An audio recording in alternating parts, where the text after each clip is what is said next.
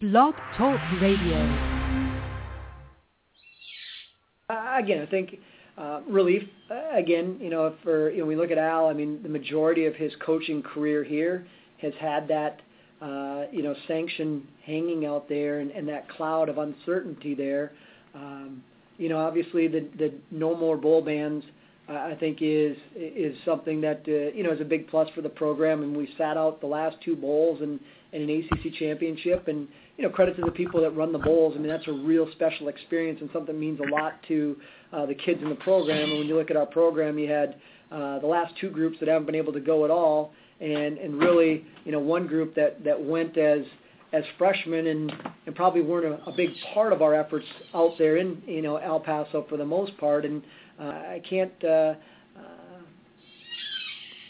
underestimate the impact it's had on our program to have two bowls, to have a 9 scholarship reduction, and then again the other I think sanction that isn't documented, but we all know is there, is that cloud of uncertainty that was over the program for 3 years and the impact that had on our program. And so when you look at the recruiting restrictions, the scholarship reductions, the visit reductions, everything incorporated in the document, and then you add on, and a cloud of uncertainty, these were real significant sanctions that were levied against our program. And again, with that said, we're accepting of those and we're moving forward. The Miami Hurricanes moving forward, full speed ahead, amid debate all across the nation on the severity of the sanctions that were announced today by the NCAA. That was Miami Athletic Director Blake James in our exclusive interview this afternoon. I'll play it in its entirety later in tonight's show. Needless to say, it was a day of great joy in Coral Gables as the Miami Hurricanes learned that there would not be any appeals or lawsuits necessary, that the 2 bowl bans that they have served are enough, and that the NCAA Committee on Infractions was going to let them out of jail as former booster Nevin Shapiro stews in his own jail cell about a plan that's gone astray. Hello again, everybody, and welcome to another episode of CaneSport Live. I'm Gary Ferman, the publisher of CaneSport.com, and we're once again getting ready to embark on the fastest 2 hours in Hurricane sports. As always, NCAA or no NCAA, this is your show, and it's going to be driven by your participation. We have more than 50 phone lines available for your calls tonight, and I'm sure lots of you want to discuss the NCAA decision, the whole process in general, the debate going on all over the country, and what went down with today's announcement. As always, the call-in number is 646-595-2048. That's 646-595-2048. For anybody that missed it today, essentially the Miami Hurricanes will have no more bowl bans attached to the 2 that they've already self-imposed.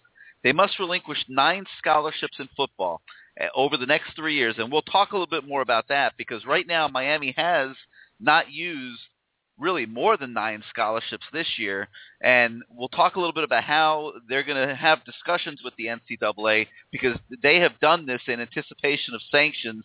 Nobody knew that this process was going to take as long as it has, and my guess is the Hurricanes are going to try to get the NCAA to give them credit for some of the scholarships that they've self-imposed, so to speak, this year.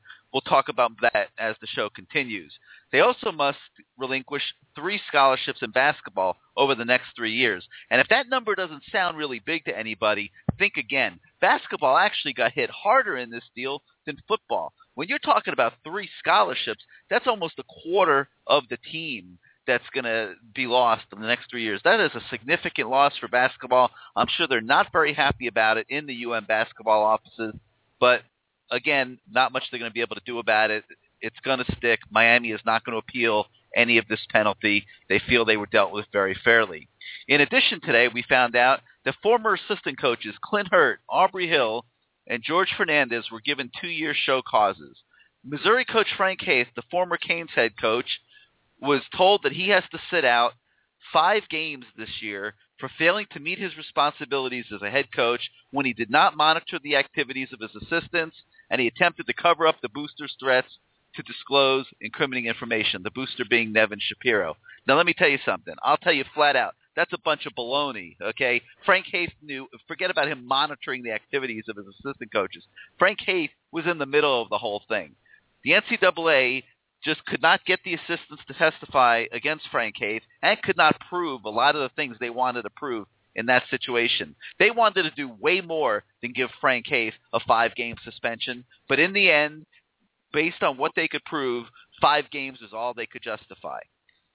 The Miami program will also be on 3 years of probation. The report labeled Miami as lacking institutional control, but the NCAA gave the Hurricanes credit for an unprecedented level of self-sanctions, which included 2 bowl bans and last year's ACC championship game.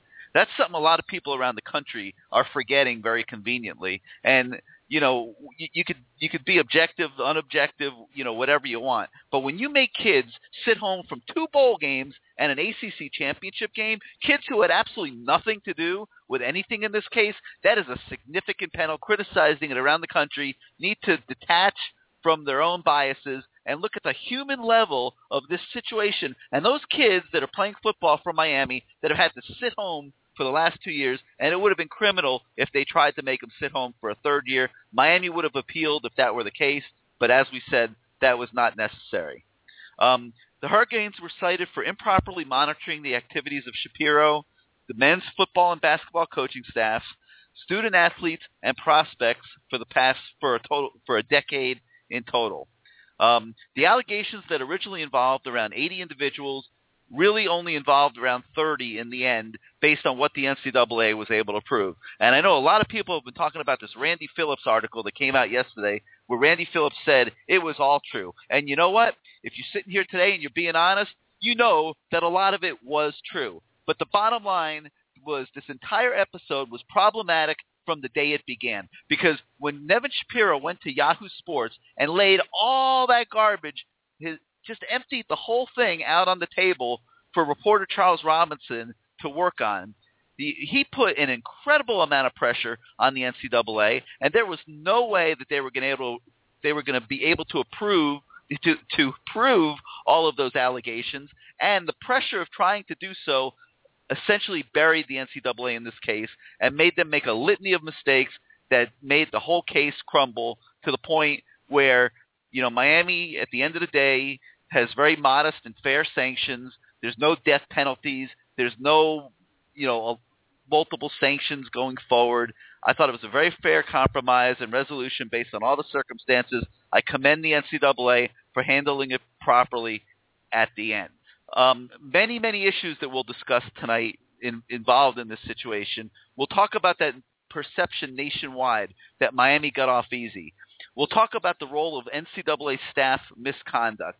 We'll talk about how basketball being hit harder than football. We'll talk about how the NCAA chose to go harder on the individual coaches in this case as opposed to the institution. We'll talk about the reason for all of the delays that had Miami sitting for all these months waiting for a final decision. We'll play for you a soundbite from today's media teleconference where Britton Banowski, the head of the Committee of Infractions, was challenged for the NCAA's use of scholarships as penalties in infraction cases, about how this Miami case, for example, is taking $600,000 plus of free education away from the youth of, let's just say the youth of South Florida, who make up the majority of scholarships at Miami for football, who now, those 9 scholarships will not be able to be used over the next 3 years, and those kids will not be able to go to Miami. And there's breaking news tonight in Louisville, where Cardinal Athletic Director Tom Juris has stood up and said that Louisville is going to stand behind former Miami assistant Clint Hurt, who's been on the Louisville staff for the last 4 years, and he's going to continue to be employed on Charlie Strong's staff at Louisville despite the 2-year show cause that he was given today by the NCAA. It's a huge gamble by Louisville, but I give Tom Juris a lot of credit because Clint Hurt has worked his butt off for that program for the last 4 years, and I know Miami fans are mad at him that he made some mistakes when he was the recruiting coordinator here. He's admitted to them. He's taken his poison. Okay, but the bottom line is, all that aside, he has been a backbone of Louisville's rise in college football. They should have stuck by him, and they did. We'll have Juris sound for you tonight, as well as Clint Hurt sound bites for you to listen to in that breaking news situation. But right now, The phone lines are lit up, as you could expect. We got Hurricane fans all over the country who want to talk NCAA. The number is 646-595-2048, 646-595-2048. We are going to start tonight in the 256, where you are now live on CaneSport Live. What's say, Big Gary? What's going on? All right, this is the Caniac, and it's right, a hell of a day for Cane football. Well, it's funny how this thing turns into a celebration, Yeah, well, I mean, it's time to celebrate. We have put up and heard so much over these last 2.5 years, and it ain't just from the NCAA. It's been all the other media outlets. It's been fans from across the nation. I live in Alabama, so you can imagine what all I've heard, because they hate Miami. But with Joe Shad, when he done his show on ESPN College Football Live today, he has completely misled the whole nation again, because every allegation that was charged against Miami from Nevin Shapiro, he read every bit of that on TV today, like Miami was convicted of all that. Do you know what Miami was convicted of? Does anybody have a list what Miami was convicted of? Yeah, so it's a 102-page document.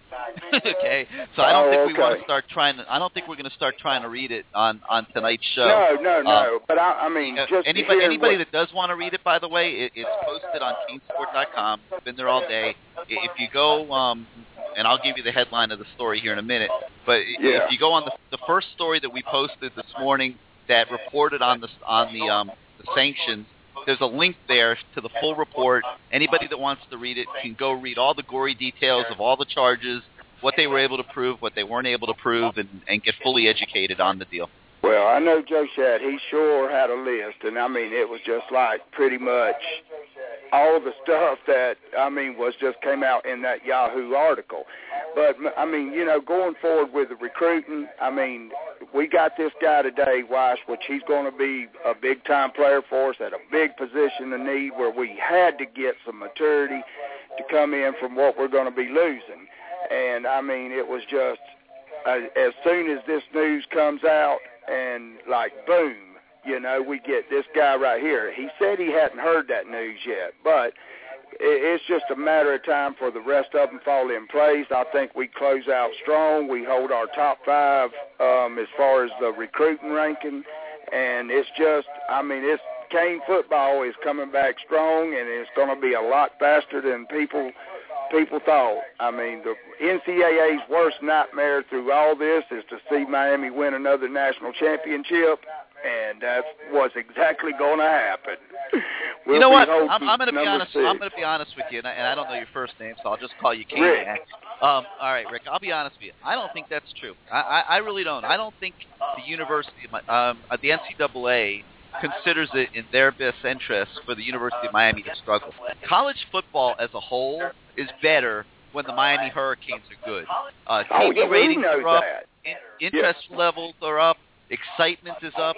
The Miami Hurricane football program, the brand of the U, is a good thing for college football. I don't think that's the case at all. I think in this situation, this whole episode fell on the lap of the NCAA. You can't blame them for 1 second. It's their job to investigate these things. Nevin Shapiro came to them. They didn't go to Nevin Shapiro. Where it broke down for the NCAA was the pressure created by that Yahoo Sports report and the sensational details that were contained within just made it impossible for them to be successful in their investigation, because they weren't going to be able to prove 75% of that stuff. Former Hurricane players, with all respects to Randy Phillips, we're not going to turn on other former Hurricane players. Not wholesale. You'll have a few disgruntled guys that obviously did, but not wholesale. They're not going to, and that's why the NCAA ran into problems and got desperate in its investigation, because those people that were tasked with trying to prove all the things that were accused had an impossible job, and they became desperate. Yeah, us diehard fans, Gary, that are, members of these sites, all know that. We all know that Cane football is good for college football. But the most of the nation could care less if Cane football is good for college football as a whole. That is not true either. No, wait a minute, Rick. That is not true either. When Miami's on television, the ratings are at their highest. People might, look, Miami might be the Oakland Raiders of college football, but people love to watch Miami play football. Oh, we draw attention. There's no doubt about that one now. I mean, good or bad. I mean, but I still say that, we're all happy the way this turned out, okay? If the NCAA would have slammed us today, I mean, there's no way that you would be saying that the NCAA was there for Miami or to help us in college football. I mean, we can say that now that it's all behind us, okay? It's closure, it's everything. But now, I mean, Cane football is going to take off, and especially in South Florida. I mean, the kids that we've lost head-to-head battles with, this right here, I mean, our 2015 class, I look for to just take off, I mean, just like a rocket. And if we come through in 2 weeks, you know what's going to happen. I mean, Miami's going to close. It's just a matter of evaluation, Rick. It's all evaluation. Picking the right players. All right, buddy. Well, I sure appreciate you letting me get my chance to vent on here, Gary, and be listening for the rest of it. All right, Rick. Thanks for calling. All right, now let's shoot out to the 515, where you're now live on CaneSport Live. Hello. Oh, Gary? Yeah, there you are. How you doing? I'm doing good. This is the second week in a row that it brought me on. I never hit one. But anywho, this is Skibby. Hey, Skibby. First, I want to eat some crow. Last night, I was, getting a little bit worried with the timing of the NCAA, announcement, thinking that, they were going to pull a fast one on us and hit us harder than we were all expecting. So, I was wrong, and I got no problem eating crow, and the crow never tasted so good. Well, nobody knew. Nobody knew what the end result were going. We've speculated on it for about a year. I mean, what happened? I mean, you're on our board every day. You know that what happened was what I said was going to happen, and what I felt was going to happen. But I didn't know 100% for sure. I had a pretty good feel for it because I do have a lot of sources and people that I can lean on and speak to. But nobody really 100% knew for sure. Yeah. Well, I mean, you were pretty much spot on. I think what came as a pleasant surprise was the fact that they didn't take away any initial scholarships, that they're only taking away, that we've got this total scholarship reduction and that we have the leeway to implement that however we please. In my opinion, that's significantly better than losing 3 initial scholarships per year and 3 total scholarships. Well, and like I said earlier, there is going to be some conversations between Miami and the NCAA because Miami has on its own basically reduced their scholarship total in preparation for anything that the NCAA might do. And they're sitting right now somewhere between 74 and 77 scholarships. We're not sure of the exact number because they may have given a couple to walk-ons this year on a one-year basis or something along those lines. We're not sure. But the bottom line is they are far under the 85 scholarship total. And they're going to have conversations with the NCAA. You'll hear it later when I play the Blake James interview from today that we had. They're going to talk to the NCAA and just see how they're able to implement those reductions that they voluntarily took themselves that were not official in the case, and see if they can work them into the process as they go forward. Well, let's talk about that for a second. So let's assume that we only have 74 scholarship athletes on the roster right now. So we're under by 11. Let's say best case scenario. NCAA says, all right, you guys went this entire year with more than 9 scholarships cut off, and we're willing to accept that. The kicker there is that limits our ability to bring in extra guys this year and apply them to last year's Not really. Let me class. tell you why. Not a lot, not a ton, Okay. not a ton. Let me tell you why. If you're at 74 right now, let's say the number's 74. I believe that the number of graduating seniors is 18. So that means once this season's over, they're going to be sitting at 56 by my count. Now, don't hold me to this exactly because, we're not privy to their workings of the numbers internally. This is just us counting of the roster like anybody else. But the way I look at it is they're going to be at 56 at the end of this season. Which even if you work off of 82 is 20, let's see, that would be 26 scholarships, 26 guys they could bring in and still stay under those three. So, they're at 26 commitments right now. So I think that they're going to have to get, some judgments from the NCAA on where they are and what they have left. Obviously, you might have a junior or two that might leave. You might have there's always drop-offs from the roster, kids that aren't playing that want to go play somewhere else, transfer, those kind of things every year. So I don't think we know right now where the exact number on this recruiting class is going to come in. But there's no question they're going to bring in some kids at midterm and count them backwards. How many, we don't know yet. Well, that's going to be interesting to see play out. Anywho, that's all I guess I have impromptu. Can you just put me back on mute, on hold? Yeah, we will. All right, thanks, Gibby. Thanks for calling. Okay, let's go out now to the 770, where you are now live on CaneSport Live. What's up, Hello? Gary? This is Gary. Yes, sir. Hello? Yes, sir. Yeah, Yep. this is Steve from Southridge. What's Hey, going how on? are you? We're doing good. How you doing?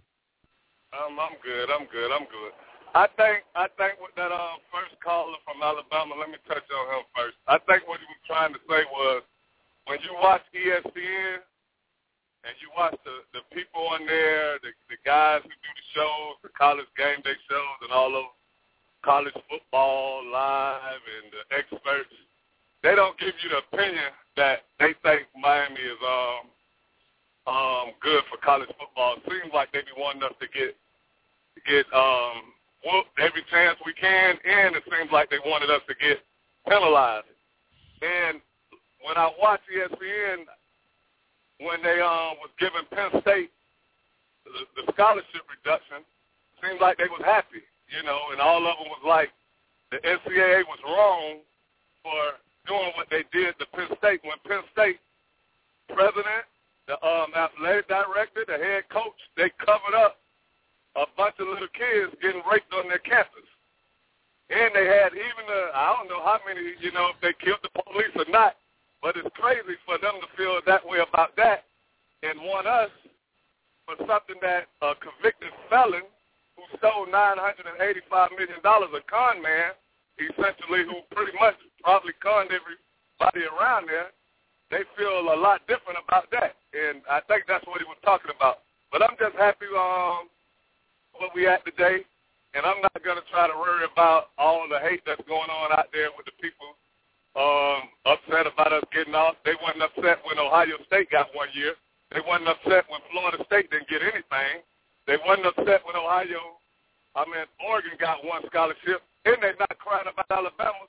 USA Today had a report 2 weeks ago about Alabama being dirty, and ain't nobody crying about that. So we might as well move on and hope we win out. And the more we win, the better it's going to get for the program.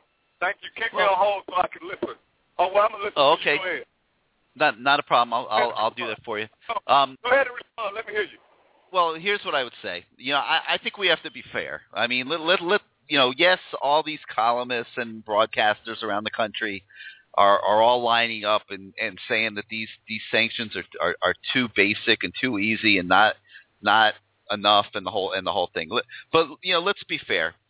They're basing it on what they've read themselves. And anybody who is not a Miami fan who looked at that initial report where all of those allegations were laid out one by one with detail, with phone records, all the documentation that was involved, and all the wild tales involving prostitutes and nights out at the clubs and restaurants and boat rides on Biscayne Bay and all the other ugly garbage that was in there. Anybody who's not a Miami fan who's reading that is saying, oh my God, I've never seen anything like this in life. They are going to get the death penalty. Okay? Yeah, everybody had to be saying that. Okay? Yeah. And they had every reason to. So I think we got to, like, you know, I think people that understand this from the Miami viewpoint, I mean, I've been around this program 30-something years. I mean, you know, I think you know if you're on our website, I'm objective when it calls for being objective. If a game doesn't go right, or a player doesn't play well, or a coach has a bad day or something, I'm always the first one there on the front line, ready to talk about it, you know, give an opinion about it and everything. But this is not, you know, even though there have been times when there have been renegade activities, you know, going back to the U documentary, and certainly this Nevin Shapiro fiasco would qualify under that category. At the same time, this is not a rogue institution. You know, there aren't people sitting in there in the Heck Center saying, you know, let's cheat to the max on the NCAA and try to get competitive advantages. Okay, you know, it's just not like that. Now, you have a lot of people in this deal that made a lot of mistakes, and they got caught up in this guy's money, and he snake charmed them and you know, reeled them in, so to speak, and all those other things, and it was all wrong, no question about it. But I think you got to give the benefit of the doubt to people around the country that only know what they've read, and it was pretty sensational stuff.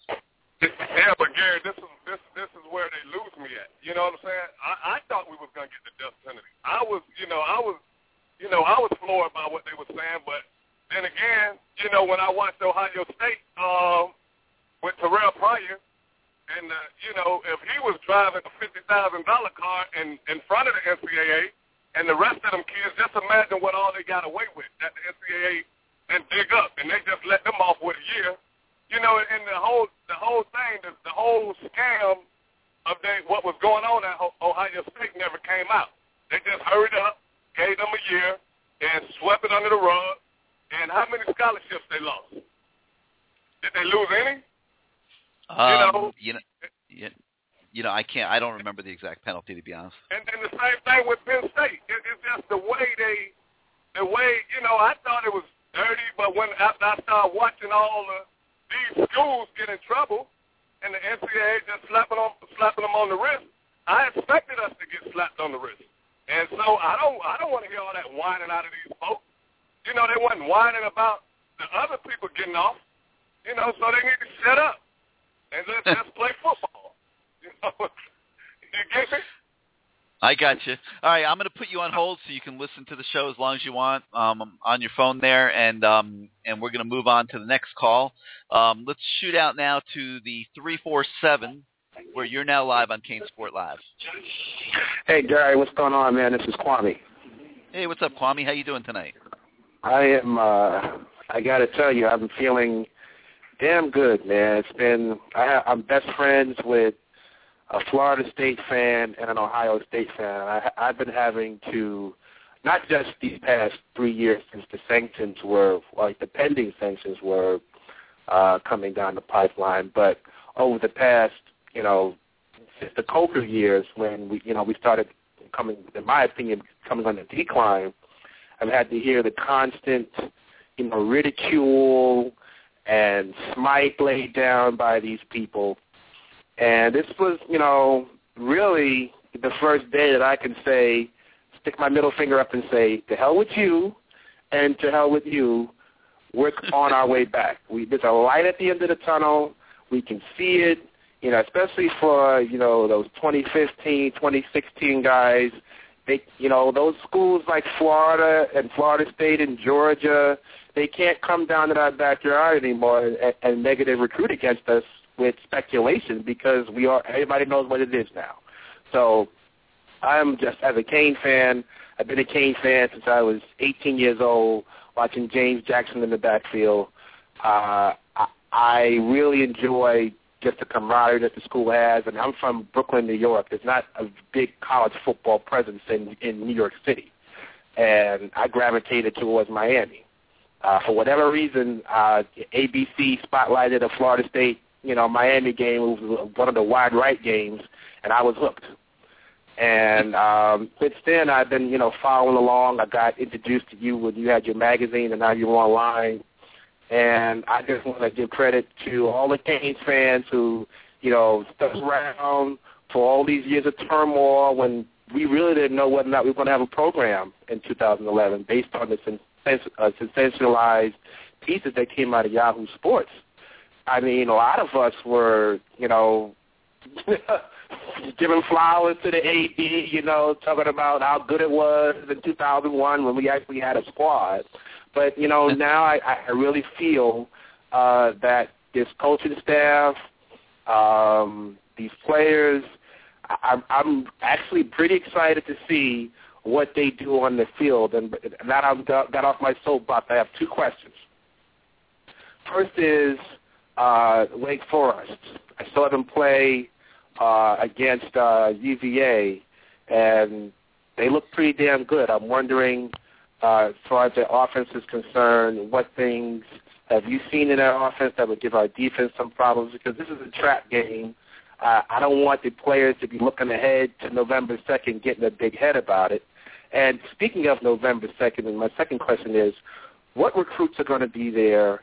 What have you heard tangentially from what this ruling has, with the ruling out now and players finally knowing what the end game is and knowing that, you will be able to play in December and January. But I believe the bowl games are in December, right? Yeah, a lot of them are. Well, there's some obviously some in January too. Yeah, well, possibly January, depending on how the season goes. But yeah, if Miami keeps winning, they're going to be playing in January. Definitely so. But what are you hearing from the recruits? And strength of schedule. This is my third question. Strength of schedule. So Wake Forest recruiting for the Florida State game based on what you've heard from the NCAA sanctions and how that's affecting recruiting. And strength of schedule. Well, damn, I'm getting so excited. I'm getting strength lost of schedule. I got you. I got strength you back. Schedule. Don't worry. All right, let me hit strength of schedule. Yeah, I got you. All right, strength of schedule I don't think is going to be a huge problem. You got to look. If you look forward, you're looking at playing potentially Florida State 2 more times and Virginia Tech once. That's 3 teams that right now, one has 0 losses, one has 1 loss. I think strength of schedule is going to come out pretty good by the end of the day. So, how it's going to compare to the else is up there, like Ohio State or Oregon or whatever, I think it's too early to even get, hooked into that because we don't know what's going to happen with those other teams. November 2nd in Tallahassee, you're going to have a ton of prospects up there. Trust me. Almost every elite football player in the state of Florida is going to want to go to that game. It's going to be a massive event, prime time in Tallahassee. And Did we already know we had the primetime ABC game? Has that already been announced? Yes, that is correct. Miami will not be able to talk to the recruits up there now, but they're going to be watching Miami. You can bet the ranch on that. Now, in terms of the Wake Forest game this weekend, I can't tell you about Wake Forest. I'm going to be totally honest. I've been totally engrossed since Friday in this NCAA story when I first got wind on Friday afternoon that the paperwork had been prepared and was ready to go, and the only question was going to be the decision on Monday morning whether to make the announcement now or wait till after the season. And I have been totally engrossed in that since Friday. I worked it through the weekend, Monday, today. I have not watched 1 second of Wake Forest. I cannot tell you anything about them other than the fact that I agree with you. They have played well at times this year, even though they're not on TV very much, so we don't get to see them playing well. I know Al Golden has a lot of respect for them as a dangerous football team. He basically has shut down the camp. No players were allowed to talk this week. No coaches were allowed to talk. That was a smart move after by Monday. He canceled his press conference today. Coach Golden canceled his press conference tomorrow. He doesn't want to talk about the NCAA. He wants the entire program focused on Wake Forest, and he's just blocked it all off from the outside. And he does have a lot of respect for Wake Forest, and they want to make sure they don't have a letdown game on Saturday. Exactly. And Steven has to get back on track. That North Carolina game was intolerable. I don't know if he's feeling the jitters or whether or not his mechanics are a little off because of his ankle, but he hasn't been slinging the ball this season like he did the last 4 or 5 games of last season. And maybe – go ahead. I'm sorry. No, I was just going to say, I think that there's a lot of factors, going on there with Steven. I mean, he's had the injury issues. I think the offensive line, even though they've played spectacular at times, has been a little erratic at other times. He's being hit a lot, under a lot of pressure, having to scramble. The consistency in pass protection has not been what I'm sure the coaches would like it to be, and what Stephen Morris would obviously like it to be. And I think, when you take all that into consideration with the fact that he's a senior, he knows the NFL scouts are watching him. He got a lot of preseason hype. I think there were over 40 scouts at the North Carolina game last week, and he knows that. He knows they're watching him, and I think it might be playing with his head a little bit. He might be pressing a little, trying to do too much, and he's got to get that under control, and he's got to do it quick because Miami is going to need Stephen Morris at the top of his game to compete or beat Florida State and Virginia Tech, and they're running out of time. They need him to get back to being the Stephen Morris that he can be. Now, speaking of Florida State and Virginia Tech, and this is my last point, question/point. And forgive me, but I'm just have to go there. I'm a giddy Canes fan right now, so I'm going to go there. If they run the table, because I really do believe that the Florida game was a snowball effect. If they take care of business like they should against a Wake Forest team, and they go into Tallahassee, and they're ranked number 2 now in the BCS. Stanford and UCLA have to get it on. And then Oregon at some point has to play Stanford and I think another ranked team, but I don't remember who they were. If they go into Tallahassee and they knock off Florida State, and then the following week they beat a ranked Tech team, and they run the table, can that team make it to the championship game? Who is keeping undefeated Miami team out of the BCS championship? Well, it'll depend on how, it'll depend on who they're matched against at the end, whether it's Oregon or Ohio State. We don't really know yet. Obviously, I don't Alabama. even put Ohio State in that conversation. They play nobody. I understand. So, Miami should come out ahead of them in strength of schedule in the computers. No argument. But we don't really know any of this right now, and it's way premature. Let's wait. Let's see what happens against Florida State and Virginia Tech, and then let's circle back in a few weeks on this subject. I don't see any sense in talking about that tonight because it's all speculative. All speculative. All right, Kwame? Oh, thanks so much, Gary. All right, thank you so much. Call us again next week.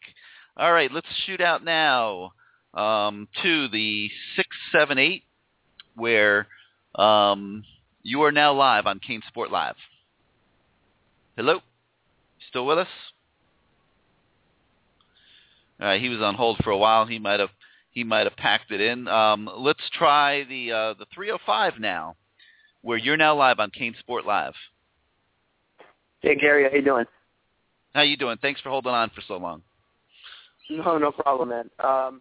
Okay, so I have 3 questions, all right? I'll make it quick. One is, how are some of the recruiting restrictions that we have now going to affect us? And what I mean by that is I read that we have some restrictions in terms of how many recruits can come to, how many tickets we can give away, and you also mentioned something about you speaking with recruits or something. Well, that's normal. No, that's normal. Let me just clarify real quick for you. When you're on the road, you're not allowed to speak to the recruits at the game. You're only allowed to speak to them at your home games. Now, the ticket thing you mentioned, which I believe will not go into effect until next season, I think that's a significant sanction, and nobody's really paying any attention to that because it's kind of like buried in this whole thing and all the euphoria. But typically what happens is all the local kids come to almost every game, and you can leave them tickets at the gate, and they can come in and participate. It's unofficial visits, but you can give them tickets to the game, and they come in and they eat. They have a room there where all the recruits gather before the game and eat, and then they take them out on the field to watch pregame and that sort of thing. Well, what this sanction is that they're only going to allow Miami to do that one time a season. So, like, you have a kid from Miami Northwestern or Booker T who might go to 5 or 6 Miami home games. Now he's only going to be allowed to go to one. Next couple years. To me, that's a pretty significant sanction. I mean, that nobody really is paying much attention to. Yeah, it's for 2 seasons. I just checked my notes. 2014 and 15 and 2015 and 16. So those 2 years, they're only going to be able to have kids one time. Yeah. Okay. And the second question is the new commit, the big D tackle. How good is he? Because I haven't heard about him. So, what's your opinion in terms of star rankings and all that? The reports I got on him this afternoon are glowing. He's a one gap nose tackle, probably very much in the mold of like a Renfro or Curtis Porter. Really good run stopper. A guy that'll be a first and second down kind of guy who you'll probably take out of the game on third down in pass rush situations. But with Miami losing all these guys up front this year at defensive tackle, Porter and Renfro, they needed to find one or two older guys that they could put in there, and he certainly would be one of them, and it's a great pickup. He's 330 pounds. He's a 330-pound nose tackle that can play, and he's a junior college kid, so he's developed a little bit. It was a great pickup. It came out of nowhere. He had been committed to USC. Yeah, so the fact that he was going to USC is a good sign. Yeah. Okay, and then lastly, the FSU game. Okay. Your honest opinion of being objective, do you think we have the talent to go out there and beat them? Yes. But, they're going to have to play better than they've been playing. The defense is going to have to be better in the first half than it's been in some of these games this year against Florida, Georgia Tech, North Carolina. You just can't keep spotting teams a half of football the way they're doing and then expect to go win in Doak Campbell Stadium. So the defense is going to have to be more on its game. I think it's critical that they go after Winston. If they just sit back in zones and wait for him to beat himself, it's going to be a long day, and Florida State's going to win going away, in my opinion. That kid is beyond his years. I've watched him now in the 4 or 5 ball games this year. I mean, he sees the field. He makes great decisions. They need to speed the game up for him. They need to put pressure on him and make him play like a true freshman. So that's number one. And then the other thing that to me is critical in that game is Miami has to play physical. They must be able to run the football. If they do those two things, I think they got a great chance to win. Yeah, you're right. But getting the pass rush is something that's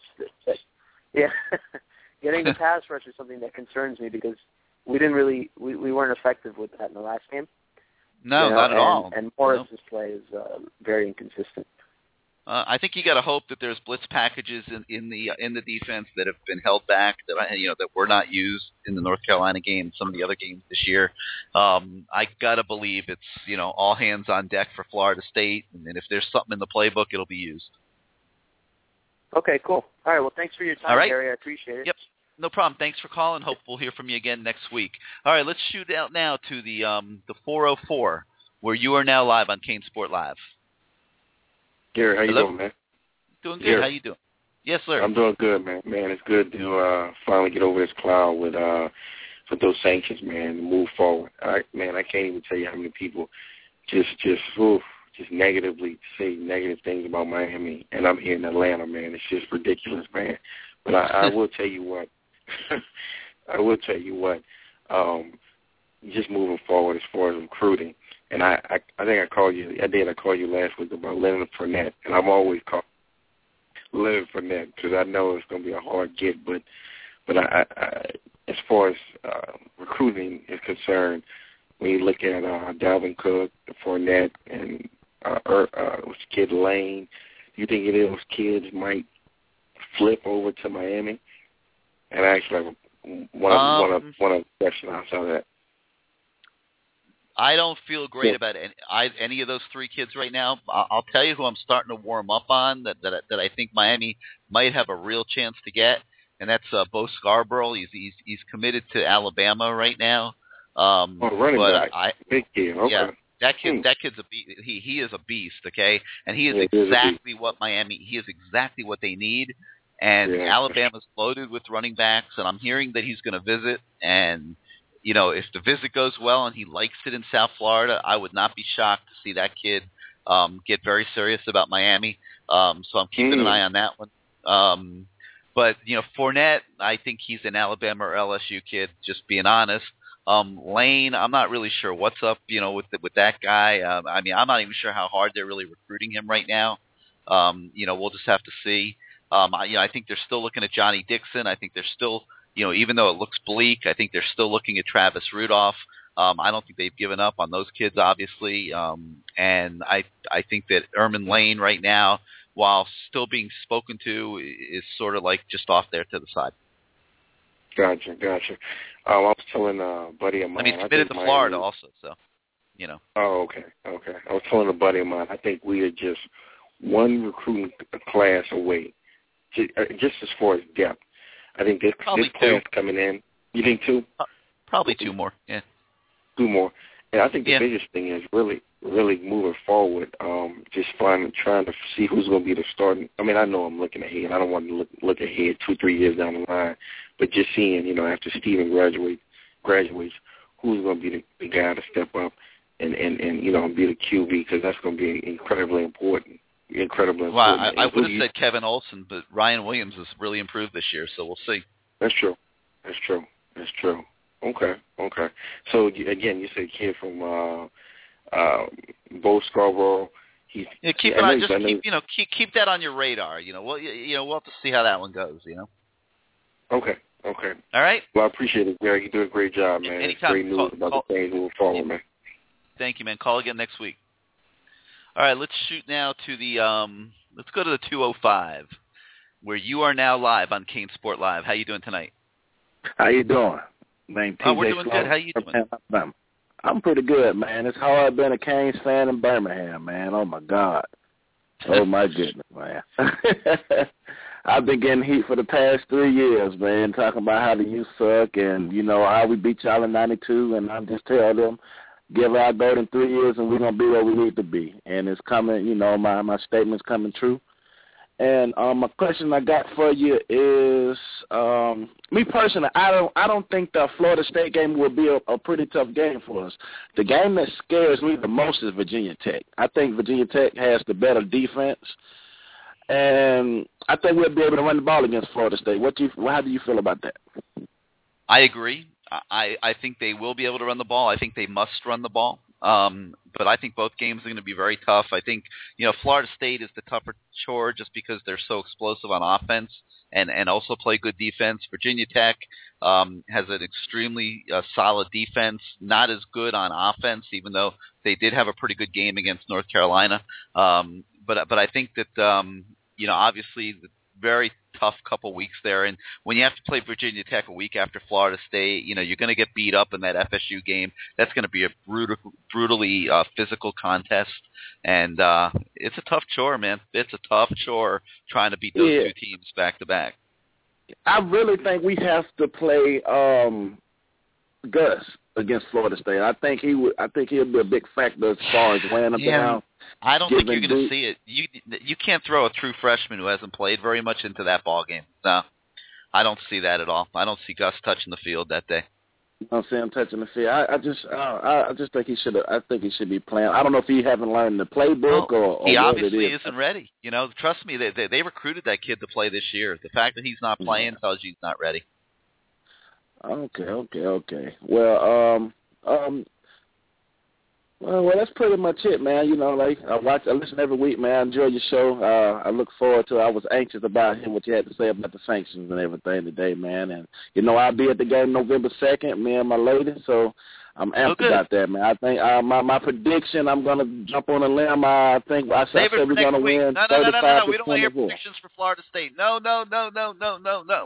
Save that for next week. Okay. Call back next week. Well, next Tuesday night we'll talk about Florida State predictions. All right? Okay. All right. Thank you. Yeah. All right, let's shoot out now, too. We're not getting into Florida State predictions tonight. No chance. All right, let's go now to the 256, where you're now live on CaneSport Live. The 256. Hello? Kathy! Hello, Gary. Hey, you're trying to listen to it on your speaker as well as your phone, huh? How you doing tonight? Yeah. My computer is behind the phone. But anyway, a few things that I was picking up and wanted to get through to you because I was the first caller and it caught me off guard. One of the big things on these sanctions that really came across good for us was former players still being able to come. You know, I saw that on the site where that was a possibility sanction, that former players not being able to come. Yeah, they decided not to go there. That is huge there. And, you know, we are, like I said, we're looking for that big back. You throwing Bo Scarborough in there, I like that. I mean, this kid, I was checking him out a lot at the beginning of the season because wasn't he from Alabama and moved down to Florida in the summertime? Wasn't he from Alabama originally? Wait, who you're talking about? Bo Scarborough. Yes, I believe that's correct. Yeah, and he moved down to, the Tampa area where he's at now? Yes, he's at the IMT Yeah, because Academy. I was paying a lot of attention to him in the off season, checking him out because I know he was one of the first players before the season to commit to Alabama. And, you know, I watched some video on this kid, and I'll tell you, if he's warming up to Miami's got a lot to sell to him because, like you said, Alabama's got running backs. I mean, you know, it'd be a while before he sees the field. Yeah, we'll see. You know, we'll see how that goes. You know, I think he'll come down at some point this season and check things out. From St. Thomas Aquinas, I noticed that he is still uncommitted. I don't know much about him, but he's 6'2", 205, 210 to Madre London. I mean, what's the deal with this kid? Is he good enough for Miami? Not sure on that one. I don't think he's going to have a spot in the class. To be honest with you, the numbers are getting really, really tight. They do want Moten from St. Thomas on the defensive line. But no, I mean, if I were going to have to guess right now, I would say no on London. Okay, and then on the other part of the sanction, boy, when you told a while ago about Miami will only be able to have the kids come once a year for the next 2 years, that's huge, Jerry. I didn't realize that one.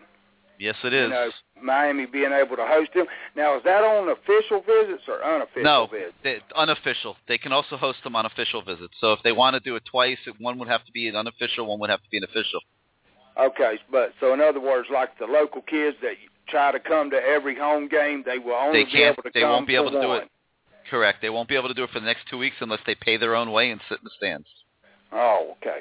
All right, well, Gary, on the Virginia Tech game, getting past the Florida State game, so, I mean, do you think Bud Foster is going to, you know, bring the kitchen sink at us if Stephen Morris is still limping? Of course, it's going to be for the Coastal Division Championship. No matter what happens, assuming things go well against Wake Forest, and no matter what happens in Tallahassee, that Virginia Tech game is for the Coastal Division Championship. So everyone's bringing everything. Yeah. Yeah, and for us against Florida State, just like you said, there's just no doubt that we can't let Winston get in any kind of a rhythm. I mean, you know. All right, but let's talk about that next week.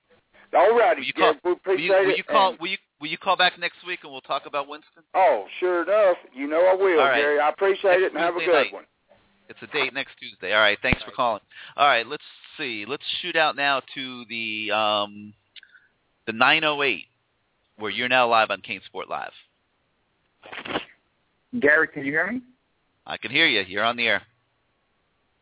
Gary, regarding the article by Charles Robinson, how come he's not getting flack from anyone? You know, he was sensationalizing a lot of those things, and I think only Jason Whitlock was going after him in a quite visible manner. Let me tell you something. I hate talking about Charles Robinson because I got to talk about it honestly, and people don't like my answer, and then they start coming after me. But you know, Charles Robinson didn't do anything wrong. He had all this junk dumped on him by Nevin Shapiro. He went and he reported it. He laid out everything that he could find that he felt proved what happened. You've got people on record, including Randy Phillips as recently as yesterday, saying that it's all true. I mean, any of us that are honest know that a great majority of it probably was true. And, you know, the NCAA really never had a chance to prove most of it and was unable to. And, everybody should feel very fortunate and, that this thing has turned out the way it has turned out. This could have been the ugliest enforcement case in the history of college football, had all that stuff been proven. You're not going to say Miami got off easy because they've paid stiff penalties. They've sat home from 2 bowl games. They've had this cloud over the program for 2.5 years. They have these scholarship reductions.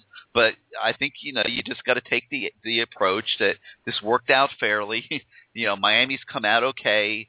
They get to move on and move forward and just try to make sure it never happens again with I'm not going to call it a slap on the wrist because that's a matter of everyone's perspective.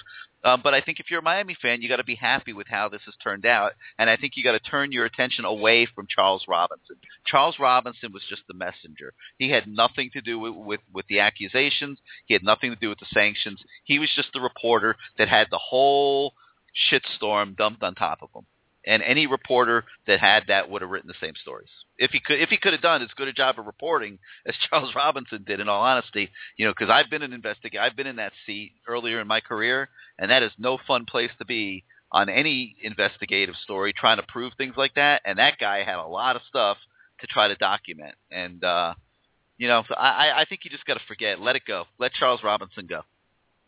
Okay, I have one last question for you. As far as recruiting is going, especially in the state of Florida, with the University of Florida struggling mightily, does that give the U any chance of snapping their recruits? Because, the Noles are doing very good. And, in general, going forward towards the deadline in February, what does this mean and what can Miami do going forward with that? Yeah, I would say yes if you're not sitting there right now today with 26 commitments. I don't know how many kids they're going to be able to fit into this class. It's got to be getting pretty crowded. I don't know, if the number's going to end up being 27, 28, 29, 30, whatever they find that they could squeeze in as they work with the NCAA on the sanctions and everything else. But how many guys from Florida are you going to go snag? I'm not even sure they're recruiting Dalvin Cook that seriously right now. There's just only so many scholarships they have to give. Does this mean that they might reevaluate that just because now they might be able to get players that they didn't think they had a chance? I don't think so, to be honest. I don't think that's a huge factor for this recruiting class. I think it will be for 2015. I think Miami, if they continue winning and finish with 10, 11, 12 wins at the end of the year, is going to be a hot team in spring recruiting. And the 2015, could be a great recruiting year for Miami. I think 2014 is what you see is what you get to a great extent right now. I think there will be some more additions. Obviously, there might even be one or two guys that drop off beyond there right now that are replaced by other kids. But there's not going to be an enormous amount of movement with this recruiting class, I don't think. Okay, Gary. Thank you very much. Okay. Let's see. Let's go now to the 954, where you're now live on CaneSport Live. Hey, Gary. How you doing? Doing good. How you doing? This is D from Fort Lauderdale. Just want to tell you that you have some good points and good topics, and moving forward today, it's a good day for the Canes Nation. I'm sure everyone feels some type of relief, so we can move forward and leave the drama behind. But I have some few questions. First question I have is with the recruiting. I read a couple articles on this guy. I don't know if you're aware of. His name is Sony Michel. Have you heard of this guy? Of course. All right. Well, what I've heard is that he's a commit to Georgia. To Georgia, correct. And he's considering now going back to Miami as far as entertaining it. Is that true? There's been some scuttlebutt that he might come down for a game. I think it's premature to really get too carried away with it and say that he might defect from Georgia and go back to Miami. But there's a long time to February. So I think you just got to see. Miami's already got Yearby, who's a very similar type of back to Sony Michel. And, they're trying to get some bigger backs. They really need a good, big back on this roster. So they're looking at a Leonard Fournette. They're looking at a Bo Scarborough. I think you got to wait and see what happens there. Way too speculative right now. Right. All right, good. And then my expectations as far as earlier this year is always ACC championship. I'm sure we all. But I like the fact that Al Golden is keeping his players a game by game. Hello, we lose you. All right, call back. First. There you Hello? are. Yeah, go ahead. Sorry, Hello? we lost you for a minute. Go ahead. Oh, okay. We lost okay, you I'm after sorry. you said Al Golden. Pick up from where you were with so Al Golden. Al Golden here, he's keeping his players on track on a game situation, which I like, the mindset, keeping these players understanding that, because you have the number 7 ranking doesn't mean anything. But my expectations for the Canes this year is ACC championship. I mean, if we win it out, if we run the table towards the end of the year, you can start considering a national championship, but it's right now ACC. But the Florida State game, I understand we have Wake Forest to first handle, which we should win. But Florida State, if you would have to suggest the key factors of the game on the offensive side and the defensive side, how would you play Jameis Winston? How would you play I've mentioned that earlier. I'll touch on it really quick. I want to save that for next week. But, Winston, in my opinion, you have to pressure him. If you let him just sit in the pocket, he's going to pick you apart. He sees the field great, has just been way beyond his years the whole year. I think offensively they're going to have to be physical and run the football. But let's talk more about Florida State next week. Please call back next Tuesday night, and we'll go nuts on the Florida State game, all right? Okay, sounds good. And another thing, before you go, one more last question. With the health we have, as far as our team health, we haven't touched that topic. Duke Johnson, they said that he's clear. He's fine. Yep, he's fine. Of course, short 6 weeks. Now, what's the status on Rashawn Scott? Is he returning? Yes, he should be back this weekend. Okay, well, that's good. And who else was injured? Casey Rogers, is he... Have not heard definitively on him, but I don't think he was hurt too bad. Okay. All right, Gary, continue the good show, and we'll talk next week. I'll talk the Florida State topic with you, okay? All right, good enough. Thanks for calling. Let's go now to the 347, where you're now live on CaneSport Live.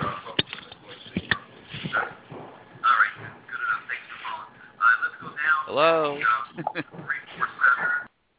Hey, guys, the guys that are listening, you can't listen on your computer and the phone at the same time because the phone's going to be a few seconds ahead because of the delay. Are you with us?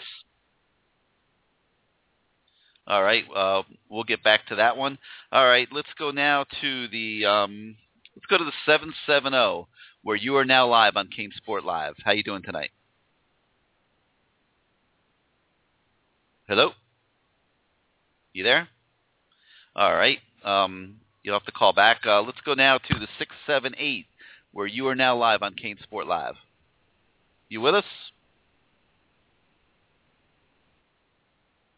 Everyone's falling off all of a sudden. All right. Let's try the 954, where you're now live on CaneSport Live. There you are. How are you? Gary, what's happening, my man? How you doing? We're doing good. How you doing? Blake from Coral Springs. I call you every week. All right, Blake, what's happening? Question. No, I got a couple shout-outs to my cousin Billy, Funny Bun, up in Chicago, and then a buddy up in Canada, New York, listening. A couple questions. I just hate these people talking about the Florida State game when we got a decent Wake team coming into town that can just ruin the whole season. I don't get why people keep talking about I'm trying to slow them down. I'm trying hard, man. I'm trying to slow everybody down. God, I hope that's not how these players feel about it, because it's making me nervous. Everyone talking about Florida State when this Wake team isn't bad at all, and they're going to give us a run for our money if we play like we did Thursday night. Yeah, I don't think they will though. I think the Hurricanes will play much better this week. All right, and with Dorsett out, I need I know we said that Rashawn Scott's back. How healthy and how much can he contribute with him being out for so long and everything? I mean, you can't really rely on someone like that to, step in, right? Well, I mean, how do you feel? No, you might be able to. I mean, he had a shoulder. He hurt his shoulder. He's been out since the FAU game, right? So that was 7 weeks ago, I think now. So I guess he could probably stay in shape, right? Yeah, I mean, you could run. I mean, he should be good to go, I think, this week. I mean, we'll know more once the game starts, obviously, and they throw him out there. But I don't see any reason why he can't, start getting back into it this week. All right, no doubt. And then I guess it's pretty much all I got. Happy about the news with the NCAA. It's, the blessing at this point. And hopefully we can get a big crowd out there Saturday. I know those high noon games are tough, but No, it's going to be a huge crowd. The university bought all the tickets for their employees. It's Employee Day, and they sold them for $1 to all the employees. They're I think 7,000 shy of a sellout. There should be 60,000 people there. Yeah, I'm excited, man. So let's go Canes, and we'll talk about the most overrated program next week, and see if we can knock quarterback out. Talk to you later, Gary. All right, talk to you next Tuesday. All right, let's see. Let's go now.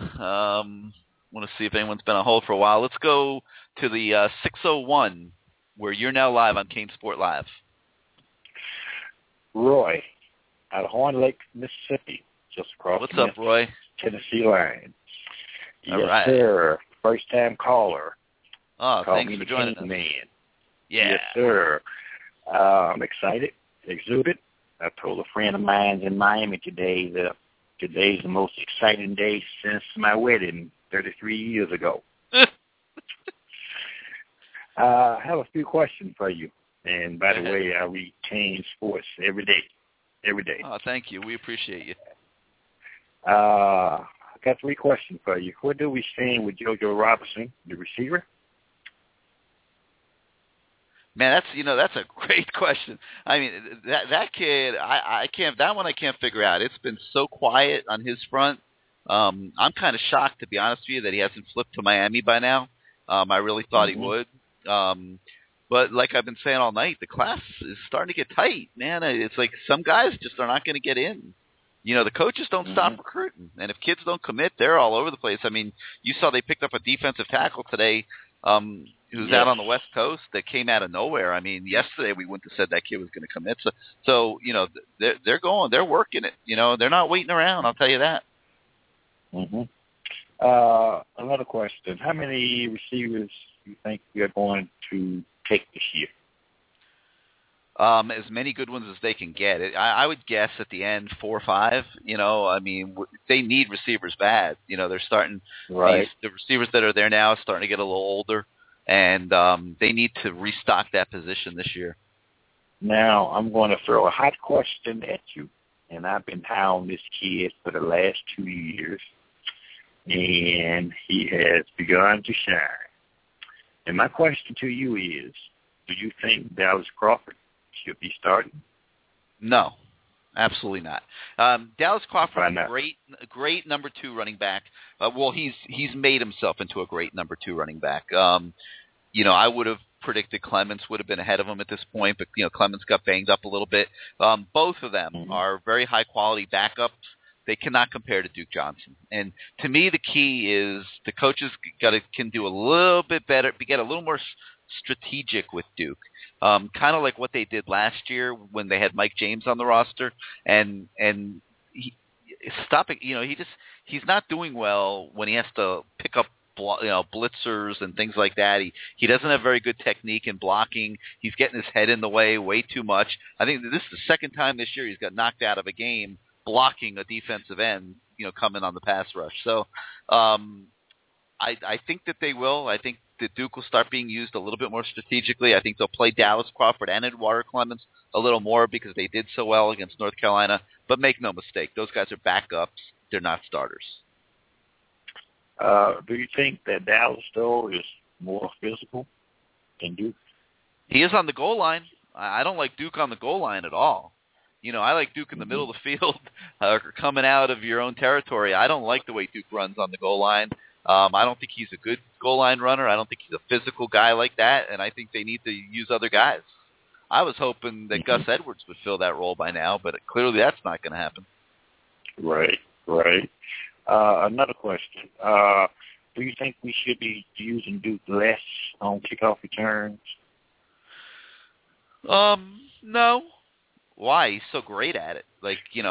That's not where there's issues. Okay.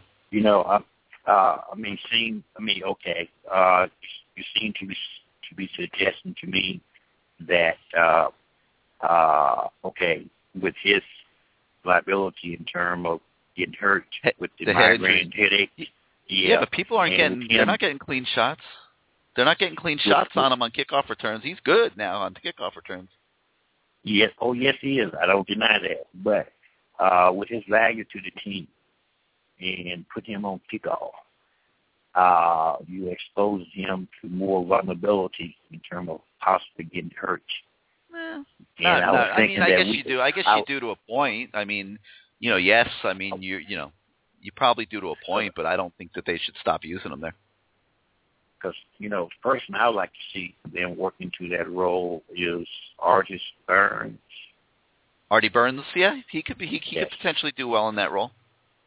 Mm-hmm. That's a fast, explosive kid. Yep. Stacy Coley, obviously could fill that role. Dorsett's hurt now, so he can't. Duke, so yeah, I mean, you might see Artie Burns get a few more reps. Okay. All right. Well, anyway, yes, sir. Just one last comment. I do expect the Canes to explode this weekend.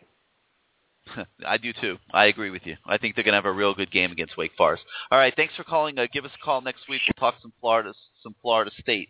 All right, let's go now to the 305, where you're now live on CaneSport Live. Hello. Hello. You with us? Yeah, you're on the air.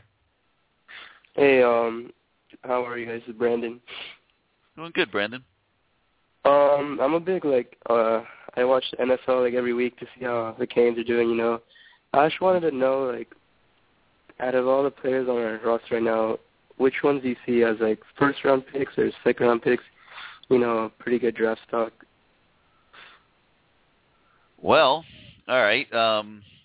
If you want to tackle that, let me just get the depth chart in front of me, and I'll shoot through it real fast for you.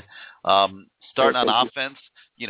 Until he stunk up the stadium last week, I think Stephen Morris was without question looked at as probably a second-round draft pick. Now I'm not so sure. I think he really hurt his stock the way he played last week. A lot will depend on how he finishes the season. I do not think Duke is a first-round pick because of his size and physical limitations. But obviously an explosive kid like that's going to get drafted. If I had to guess, second, third round. Alan Hearns, I don't think he'll be a first-round pick, but I do think the NFL scouts are going to get enamored by him, and he could very easily this year, go in the second or third round. Herb Waters still young, Stacy Coley's still young. We'll leave them alone. Malcolm Lewis is still young. Rashawn Scott's still young. Philip Dorsett was a junior who possibly might have gone out this year. Now I'm not so sure because of his injury, but I think when you look at his speed and playmaking ability, is he a first-round pick? I'm not sure because of his size, but certainly would probably figure to be like a second-round pick. On the offensive line, I think Brandon Linder's helping himself a lot this year. He's going to go in the first few rounds. Is he a first-round pick? Probably not. I think Clive Walford eventually is going to be a first few rounds kind of guy at a tight end. The other offensive linemen, no. McDermott, Feliciano, no, not high. They might get drafted, but I don't see them going high. On the defensive side of the ball, I think Anthony Chicklow is developing into a draftable player, but not particularly high. I don't see him being a first few rounds kind of guy, but I do think he'll be drafted. Renfro and Porter at tackle, I think unquestionably will be drafted, but are they high round picks? I don't think so. Same with Shayon Green, might get a look somewhere, but and David Gilbert also possibly, but not high rounds. There's not a lot of elite talent on this football team if you look at it totally honestly. There's a lot of good players, but not elite players. Olsen Pierre's a junior now. I don't see him being a first few couple round guy. Linebackers, Perriman I think will be a second or third round type of player. None of the other guys. Casey Rogers at safety, no. So really nobody right now in the defensive backfield. I think Ladarius Gunner, if he stops getting caught, peeking into the backfield and getting beat like he did at North Carolina, I think he's got a chance to get drafted maybe mid rounds. But that's about it. Not a lot of elite talent on this team. It's a good football team with a lot of good players, but not a lot of elite players. Does that answer your question? Yeah. Thank you very much for that. And lastly, I kind of fell in love with Herb Waters after that long touchdown against Duke last year, and now that Dorsett's injured, what do you think about his role now? His role's going to grow. Was he highly recruited out of Homestead or mid level? He was decently recruited, but not I wouldn't call it highly recruited, but decently recruited. Typical South Florida kid. But his role will increase now, no question. Yeah. All right. Thanks for your time, Gary. Appreciate it. Anytime. Hope we hear from you again down the road. All right, let's see. Let's shoot now out to the 929, where you're now live on CaneSport Live. How you doing tonight? Hey, Gary, what's up? Doing good. It's BK Hurricane. All right, BK, what do you got? All right. I kind of like bring this topic up almost every week. It's killing me. It's killing me. The tight ends, Gary, it's killing me. Like maybe they're there, man. Yeah, I know they're there, but he's there. Clive Walford is there waiting, man. He's having a great junior season. He's having a great year. Yeah, he's having a great year. Like he optimizes his touches. Yep. They don't look at the tight ends often, but he's got to be averaging like close to 20 yards a catch. Yep. You watch. There's going to be one game where he catches the ball, he's running down the field. Yeah, there's going to be a game here. I don't know whether it'll be Florida State or Virginia Tech or something. He's going to get 6 or 7. You watch. Yeah, I'm hoping he gets a little bit more looks now that Dorsett is out, and he's more. I could see him being like an escape mechanism for Stephen Morris. Absolutely, no doubt about it. Stephen is in love with his arm. He likes throwing it down the field. But half the time, Clive Walford is just standing there, Yep. waiting for a pass, No doubt about it. I mean, yeah. And I'm just a little worried that it may affect our tight end recruiting down the line. No, don't worry. Don't worry too much. I wouldn't worry too much. Yeah, because when when we had Jed here, it seemed like the tight ends were like very integral in our offense. They were not significantly different. No, yeah, I don't agree. Yeah, not that different. So? The wide receivers are just so explosive. They've just been using the wide receivers a lot. But you noted Dorsett's hurt now. You're going to have to mix it up. You can't do everything the same every game. There's going to be some games here, I guarantee you, where Clive Walford has a big role. Yeah. Okay. I really believe that. I hope so.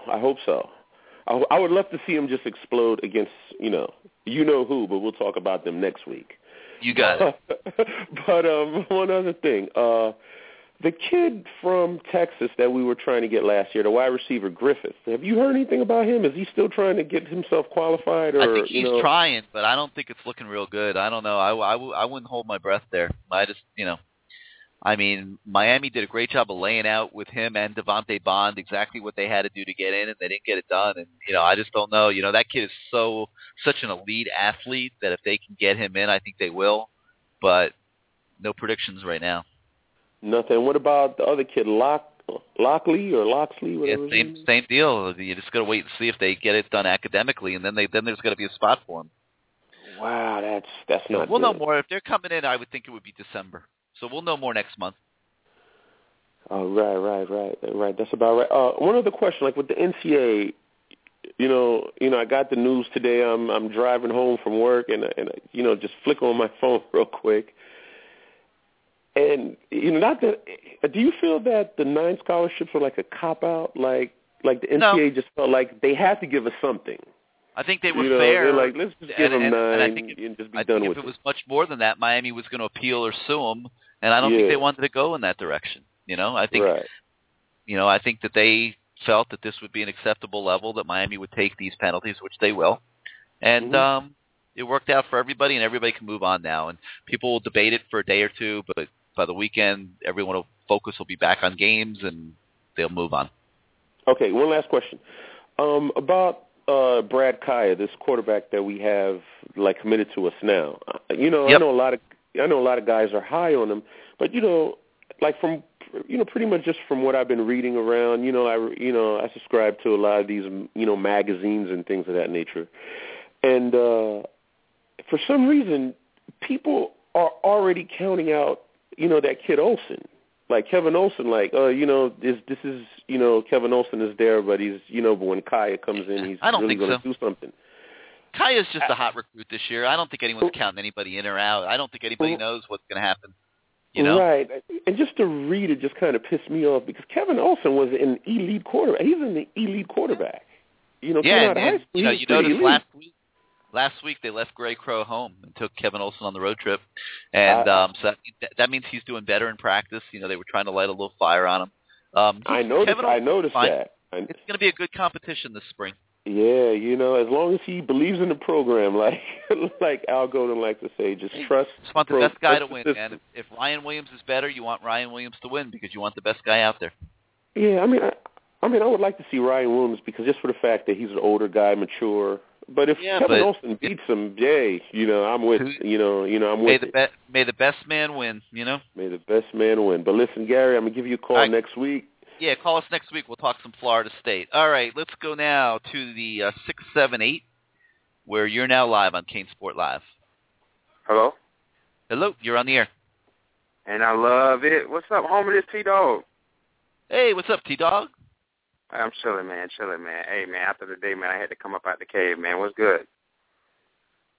Just working, man. It's been a long day. Long few days, actually. The caller before stole my thunder, man. I was going to ask you about Derek Griffin, man, because I've been hearing a lot of stuff about he's got the score. I guess they're talking about his testing score. Any update on that? I'm sure they'll take that kid. They're not going to turn that kid. That kid you have no idea how good he is. Oh, dude, trust me, I know. I've been following him like crazy, and especially when you look at the way wide receivers are today, you think about the wide receiver that Johnny Football is throwing to. You think about the big receivers that Peyton got.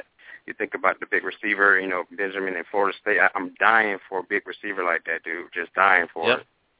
Yep, and he'll help basketball, too. So we'll see. We'll know more next month. Cool, man. So what do you think about our chances against Florida State? I know I've been hearing a lot of folks saying. I'm not talking about Florida State this week. No, we're going to talk Florida State next week. So I got to hit you back next week. Yeah. We don't want to talk about Florida State right now. We got a full board. People want to talk about what's going on this week.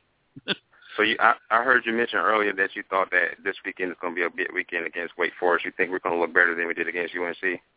I do. I'm expecting them to have a big game this weekend. Okay, that's what's up. One more thing before they see what's on the horizon, Yeah, no doubt. One more thing before I go, just always remember, Fat Cuda undefeated, baby. All right. And I love it. All right, we'll talk to you again next week. All right, homie. We'll talk about those Knowles next week. All right, let's go now. Let's go now to the 239, where you're now live on CaneSport Live. Hello, you're on the air. Hey, what's up? This is Carlos. Hey, what's up, going Carlos? on? This is Carlos. Yeah, we're doing good. Not much. Doing, doing good. As a Canes fan, I still remember sitting in my living room when I was watching ESPN, and then all of a sudden, we have some news from the U. And the whole Shapiro thing came out, and I was like, are you serious? And all of a sudden, now 2.5 years later, it's like, I don't know. It just honestly today was like we just won a big game, a huge game, and everybody just wants to talk about the big win. Yeah, it really has. I'm excited, I just hope that recruiting, I know that there's a lot of kids out there that are, feeling dumb that they didn't, come to the U. I know Alex Collin has to be feeling stupid that he's in Arkansas getting beat pretty bad every game instead of being with us now. So, and there's got to be a couple that one, isn't it? Yeah, that was pretty dumb, and I don't see it getting better. They're probably going to go 6-6 for the next 2-3 years. So I don't know what he was thinking, but my whole thing, and I understand the last couple of years with recruiting is, don't these kids from South Florida understand that if they all just stayed at the U, if they all decided to just play for the home team, that they would be winning championships every other year or playing for championships every other year? Why do they, go to other schools? I know playing time has something to do with it. I know other factors. But, don't they just get it? Don't they get that if they just stay here, why go to Alabama to where, somewhere you've never been in your life and win a championship for them when you could just, bring one home every single year? I think you've had a decade where the U didn't take care of business, and that opened the door for a lot of these other schools to come in with negative recruiting. I think that, when Randy Shannon got fired, the South Florida community was very polarized. I think that there was, some issues there that have made it difficult for Al Golden the first few years. But, I think Al Golden's doing the job. He's given them a program that they can be proud of. I think that, you're seeing this transition taking place, and more of the local kids are staying home. And, I think it'll be fine, in the big picture. No, I personally believe that party is over for Florida. The party's over for Florida State. all these kids that were going to Alabama, LSU, Florida State, and I'm telling you, he's going to lock down Miami. I mean, look what he's doing with all this. Imagine what he can do without the shadow of, the Shapiro scandal over him right now, the cloud. I mean, honestly, I'm very excited. This season's been a season of validation. It's a season of validation. Yes, it has. And I'm not worried at all. I will talk Florida State next week, but honestly, I'm not worried about Florida State. All right. They look good one game, other games didn't look good. We will. All right, well, you take care, man. Thanks for calling. All right, let's go now to the 678, where you are now live on CaneSport Live. How you doing tonight? Hello, you're on the air. All right, let's switch over now to the 973, where you're now live on CaneSport Live. How you doing tonight? Hey, Gary, what's going on? We're doing good. How you doing? Hey, I called because I want to beat this dead horse, and when I called the first time you had the show, I brought up the offensive line. But let me just throw this in there. The guy was saying the party's over for Florida State, Florida. I also want to put out there it's over. It's over for Clint Hurt. It's a wrap for him. So it's over for Louisville because we are going to make sure those guys can't come in our backyard and do nothing anymore. Well, you can't take everybody. I mean, there's plenty of players down here. I want everybody. I don't think it's over for Louisville. I don't think it's over for Louisville at all. I think it's over for them. I think I think that's something that Golden is looking at, and I think once they got Clint Hurt out of there, he's going to have to stop coaching for a while. He's not out of there. No. I heard today but they say he's going to have to show just cause. Let me stop you. That wasn't accurate. Let me stop you because this was something I wanted to get into this on the show tonight anyway. So work with me here for a minute. Tonight, Louisville Athletic Director Tom Jurich came out and supported Clint Hurt. He said that Louisville is going to keep him on staff. I have the audio sent to me right before the show. Let me play it for you right now, and you'll hear what Tom Jurich had to say, and then I'm going to play for you what Clint Hurt had to say. So hold on for a minute. Okay. Well, what I did, Rick, is I looked at all the unusual circumstances around this situation. This happened at the University of Miami 5, 6, 7 years ago. We've only had a chance to judge Clint for 4 years that he's been with us. It'll be 4 years at the end of the season. What we've seen here is he's been a model citizen. He's been a model for compliance. He's done everything we've ever asked him to do above and beyond. He's been great on the field. He's been great off the field. So that played a lot into my decision, weighed a lot into my decision. I think he's learned from his mistakes. To the best of his recollection, he was open and honest to everybody involved. That's probably up for debate with the NCAA, obviously, but that's the way he felt. That's all we've asked him to do. So what I'm doing is I'm putting great faith into what his future is going to be like. He's been heavily penalized since I believe it was last March. Those penalties are past, they're current, and they're future. So he's going to be under some very, very difficult restrictions, not only financially, but educationally, and he understands that, and I think he's ready to meet the challenge. The NCAA's finding is that he was not truthful in the June hearing, which was obviously employed by the university. How does that weigh into this, and how do you justify it? It does weigh into that. It weighs into it heavily, and I think that's probably the biggest issue. I take Clint at face value. I really believe from what I've seen in the 4 years that he's been here, he's been very truthful. He's been very honest.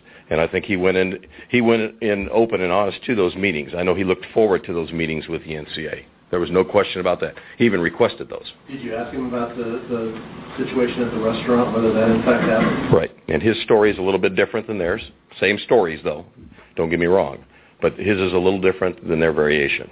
Would you consider appealing or going forward on any of those issues point by point? No, Eric, I think what we want to do is put it behind us.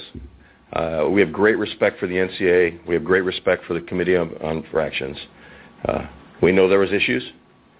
We think we can work through them. We're going to hold Clint to the highest standard possible, and we think he'll deliver on it.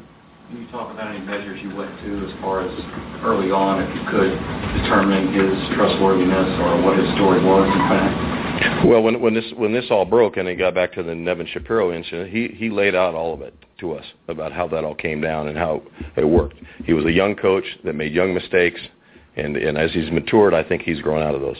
All right, that was Tom George, Louisville's athletic director, talking about Clint. And now I'm going to play. I'm going to play for you real quick what Clint Hurd had to say. Really interesting. Well, you'll see how. Can I just say this before you play? I still think that we should now negative recruit against him because he was one of the main guys that would come down to South Florida and never recruit against Miami. So no, that's not Al Golden's deal. Al Golden's not going to negative recruit against anybody. I just want to shut him out. Listen to him for a minute here and see what he had to say and how apologetic he was, and then see if that changes your opinion. Okay. First things first, I want to apologize for this last 2.5 to 3 years of all this ongoing investigation. I apologize to the University of Miami for my involvement in this matter. And obviously, it's my alma mater, and I love the university and always will, and always going to be forever grateful for my role in this. I apologize to the University of Louisville and our fans and everyone out here that supports our program with just, the negative vibe that is brought here. At the same time, I'm very appreciative and thankful to Tom George and Coach Strong and President Ramsey for their unwavering support throughout this entire process. Although I'm not very happy about what the obvious outcome was, I do believe, you always should be held accountable for your actions. There's things that obviously I admitted to. I'm not going to go into great detail about that, but I admit, the mistakes that I made, and I definitely will take accountability for those actions, and I believe that all people should. I went out and I was truthful about what I said. Obviously, there's some disagreement, and that's fine, but I was truthful from the get-go. Didn't change my story. Didn't do anything of that matter. My whole purpose of going into this was to be truthful and get everything off my back. I know I made mistakes. I wasn't trying to hide anything, and was willing to live with any repercussion there was that come with it.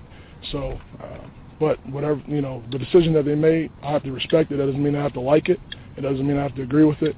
But I accept all the accountability for it because that's, that's what I believe in, and I was wrong and I made mistakes, and I owned up to that. Now, I have a lot of respect for Clint for standing up in front of the media and making that statement. And I think well, you know what, Gary? Okay, I'll go ahead and take. I'm sure the University of Miami accepted his apologies and the fans, but I'm looking at the end of the day, the bottom line, and the kids that he was able to come through and pull. I'm not talking about Teddy. I'm talking about guys like the kid Burgess, guys that we could use today. Obviously, his talent is very good, and we could use him right now. We probably would be able to play him instead of the kid Blue. We can't get the kid Blue on the field, and I think Burgess was better. We would have been able to use his talent right now on that field. But let me get into something else. I'm gonna let you go ahead. I'm gonna let you go ahead and talk about him after. I'm gonna talk about what I really called you for, a couple of things. I've always been trying to push McDermott out of that starting lineup, and I think Jared Wheeler has earned the right to start against Wake Forest and to get himself ready for when he's going to have to deal with the guy that he's going to see in Wake Forest and also the guys that he's going to face at Florida State. I still cannot believe we are still starting Thurman at the center position. I think it has something to do with the fact that his brother is coming, and he also have another, I think he has a sister that's going to play like a particular sport at the school. Now, you might not agree with me, but I'm just telling you, I don't like the fact that he's a starter. He may know the calls on the offensive line, but I think Jared Wheeler could make those calls too. I think he gets tremendous push.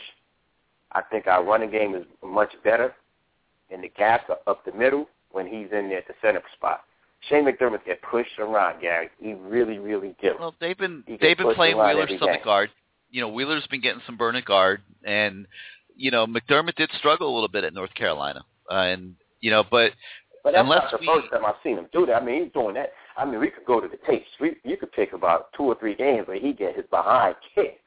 Well, you'd have to look at every play, though. Art Kehoe looks at every play and evaluates, and if he feels that Jared Wheeler's playing better, he's going to put Jared Wheeler in. We don't have to debate it. I hope they hurry up and do that. A couple more points. I was feeling real good about the decision today for just only taking 9 scholarships from us, but I really didn't know that they was going to restrict them kids from getting on campus and coming to the game. And yeah, that's a tough. No one's talking about that because I think a lot of people are sleeping on that. I think a lot of people are sleeping on that. That's going to hurt us. Oh, that's going to hurt I don't think it'll hurt you in terms of losing recruits, but that's a significant penalty. I mean, having those kids come to Well, it does hurt us when you could usually you could tell a kid that he could just drop by anytime. Usually kids, they could just drop by. They could come through the gates anytime they want. I don't care what time of the day. Now that they cannot do that, usually we used to make that up with like barbecues or maybe junior day, and they could come to a game. If it's the basketball game, we could get them on campus. Now, the fact that they're only allowed to come around one time, if I'm hearing you right, I think that's a major. That's one unofficial, one official. Yep. Yeah, one unofficial, one official. That's going to hurt. To me, that's going to hurt. I agree. One last thing, and then I get off. Now listen here. Highsmith. One particular play against the Carolina game, the tight end almost caught the ball right there at the goal line. Highsmith never made a play on that ball. I don't trust him back there, Gary. I really don't. No, he's average. He's very average. They just haven't been able to get him out of there. Deion Bush's physical problems and mental problems too have kept Highsmith playing a lot of football. I think that they're going to need to get Deion Bush in there more, though, in my opinion. Yeah, I think it's time because he's number 30. I don't even want to. I love his daddy, but number 30. I can't recall him by his name. He needs to be out of there. He needs to be a bench warmer real fast. We got some very important games coming up, and that's how I feel about it, guys. Appreciate your time, man. All right, we'll talk to you again next week. All right, let's go now to the 813, where you're now live on CaneSport Live. How you doing tonight? Hello? Yep, you're on the air. Hello? Go ahead. Yes, sir. Hey, Gary, how you doing today? Doing good. Hey, I have just a few recruiting questions. I'm glad this NCAA section is behind us so we can move forward. Brandon Harris' little brother, Teron Harris, he's a quarterback for Booker T. Washington, said he's willing to go to Miami if they only give him a scholarship a quarterback. Do you see that happening? No. Because I don't. He's just too short. Well, Florida State is giving him a scholarship. They don't. They evaluated him as they think he's a position player. They don't think he's a quarterback. They like the other quarterbacks they've got committed, Kaya and Rozier. And unless one of those two drops off, and now they need a quarterback at the last minute, no, I don't think that's going to happen. So would mine recruit him as just an athlete or a DB? Yeah. Okay. Receiver or DB, yeah. Okay, my other question is, first name is Allen, last name is Edouard. He was originally committed to us. He decommitted. They had an article in the Miami Herald said he was trying to recommit back to Miami, but couldn't get a hold to Al Golding or I don't Coley. see that happening. Same deal. They like the other quarterbacks better. When they took the commit from Malik Rozier after Edward had already committed, that told you everything you needed to know. They got somebody better, or that they feel is better. So Miami just don't want his commitment back. Basically. I don't believe so. Okay, my last question is, now that the sanctions behind us, Anthony Moulton, who decommitted from Florida, what's the chance of us getting him on with the Miami Hurricanes? I think they're good. I'm not quite sure why he hasn't committed yet, but I think they're good. All right. Well, thank you for your time, and But he better hurry up. He better hurry up because they just picked up a defensive tackle today. They're not waiting. Al Golden is not going to wait anymore. He got burned last year with those guys, and he's not waiting anymore. They took a defensive tackle commit today, so guys got to stop waiting. But you think because you lost Kyrie Clark that he was the other guy on our board, and maybe they may be holding a scholarship for him? No, I think Kyrie Clark's a good player, but he's not. You have a lot of good players. You got a commitment from Valentine, who's very good. I mean, right? Yeah. Everybody's not coming to the U, so these coaches don't mess around. They're recruiting the whole country. Okay. All right. All right. Well, thank you for your time, Gary. All right. We'll talk to you again next week, hopefully. All right. Let's shoot out now to the 814, where you're now live on CaneSport Live. How you doing? Actually, it's 561. I'm sorry. Hello. Hey, Gary, there? Yep. You're on the air. Gary, there? Yep. Hey, buddy. Actually, really close friends with Malik Rozier's father, and actually took the recruiting trip down there with him. And he's telling me we have a heck of a quarterback coming in, and he is going to be the bomb. What's your I know Miami obviously likes him a lot. You know, they took a commit from him, so. Yeah, he actually he's going to be a baseball player too. I don't know if he's going to do both there, but he's supposed to be a heck of a catcher, and that never works. They really like him. Yeah, David Thompson was going to do both too. Yeah, I know. He's going to do the same thing, but yeah, they say that he throws real well on the run. He's got some pretty good size, and and according to his last game, I guess he ran for over 100 yards and a couple touchdowns. So he's got some running ability as well. Yep, he's athletic. He's smart. Very, very good football smarts. I like him. What about Brad Kaya? What's your feelings on him? Very good prospect. You know, your classic, pocket passer. Right. Yeah, I think he's a good take. You know, USC and UCLA are trying to get in late on him, but it looks like he's going to stick with Miami. Right. And what do you think so far about our defensive tackle depth now? Now we got a couple of the JUCOs coming on for next year. I like that they're bringing in the JUCOs. You're losing Luther Robinson, you're losing Curtis, you're losing Justin Renfro. They need immediate help at that position. They got the one commit today, and I think they'll look for another older type guy to bring in. You think they're going to use Johnny Hamilton down low, or they're going to put him more on the end? No, I think he'll end up being a tackle. Okay, do they like him still, or? Yeah, I think he's coming along good. I think he'll factor into the rotation next year. Really good. Okay, well, thanks for talking to me, Gary. All right, anytime. Hopefully we'll hear from you again next week. All right, now let's go out to the 814, where you're now live on CaneSport Live. Gary. Yes, sir. Canes to win. Good day for us. Man? How you doing? Not much. Basically, just want to say it was a good day. Dad was happy. I was happy. He's a graduate of the U. Pretty much got a lot of text messages from a lot of Penn State fans saying that we got a slap on the wrist. I don't believe that. Now, ESPN bottom line states that we lose 9 scholarships over 3 years. The national media at this point is stating what our sanctions are now. But in depth, can you tell us a few things in 1-minute segment what we've already went through that are worse than the bottom line? If you had a 1-minute segment on ESPN right now, which Dan Le Batard really went through it really well, if you could explain to us what we've already went through and just thrash it out, and it's been brutal, explain to me.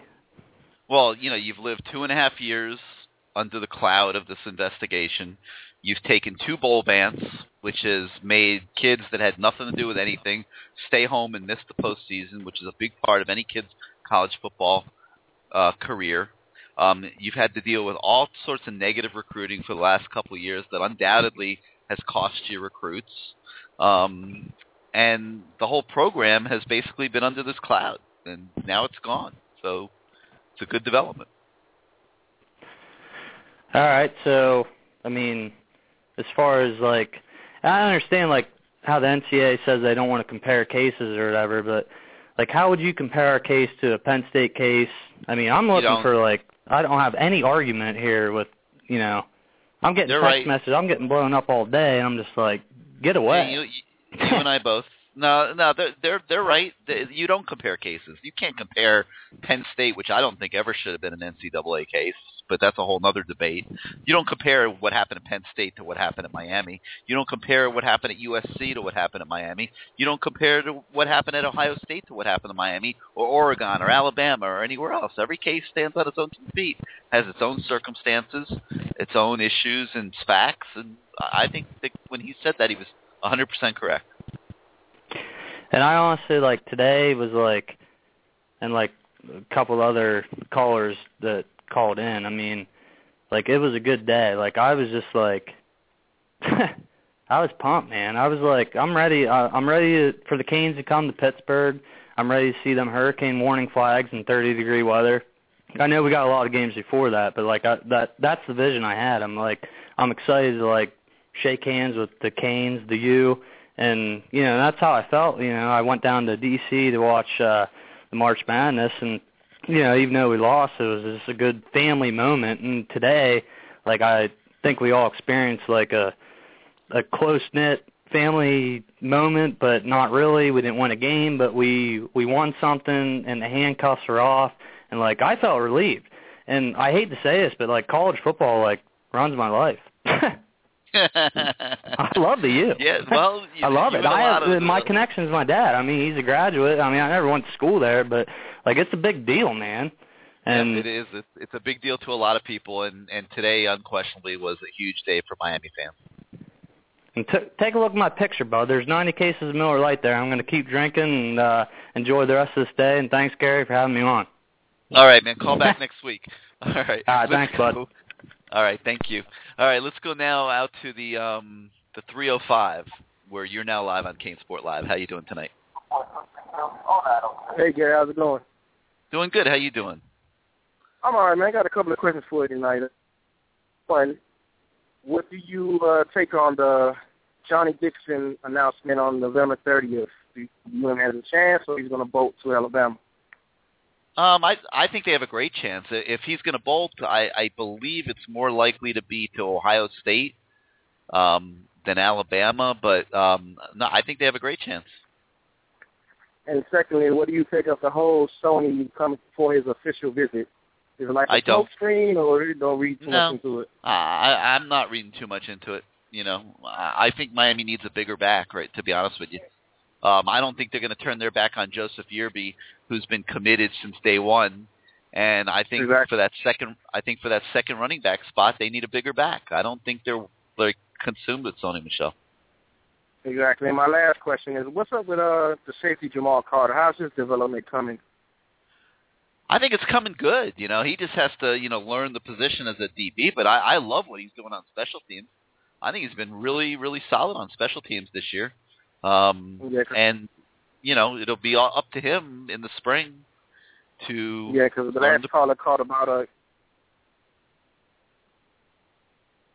Hello?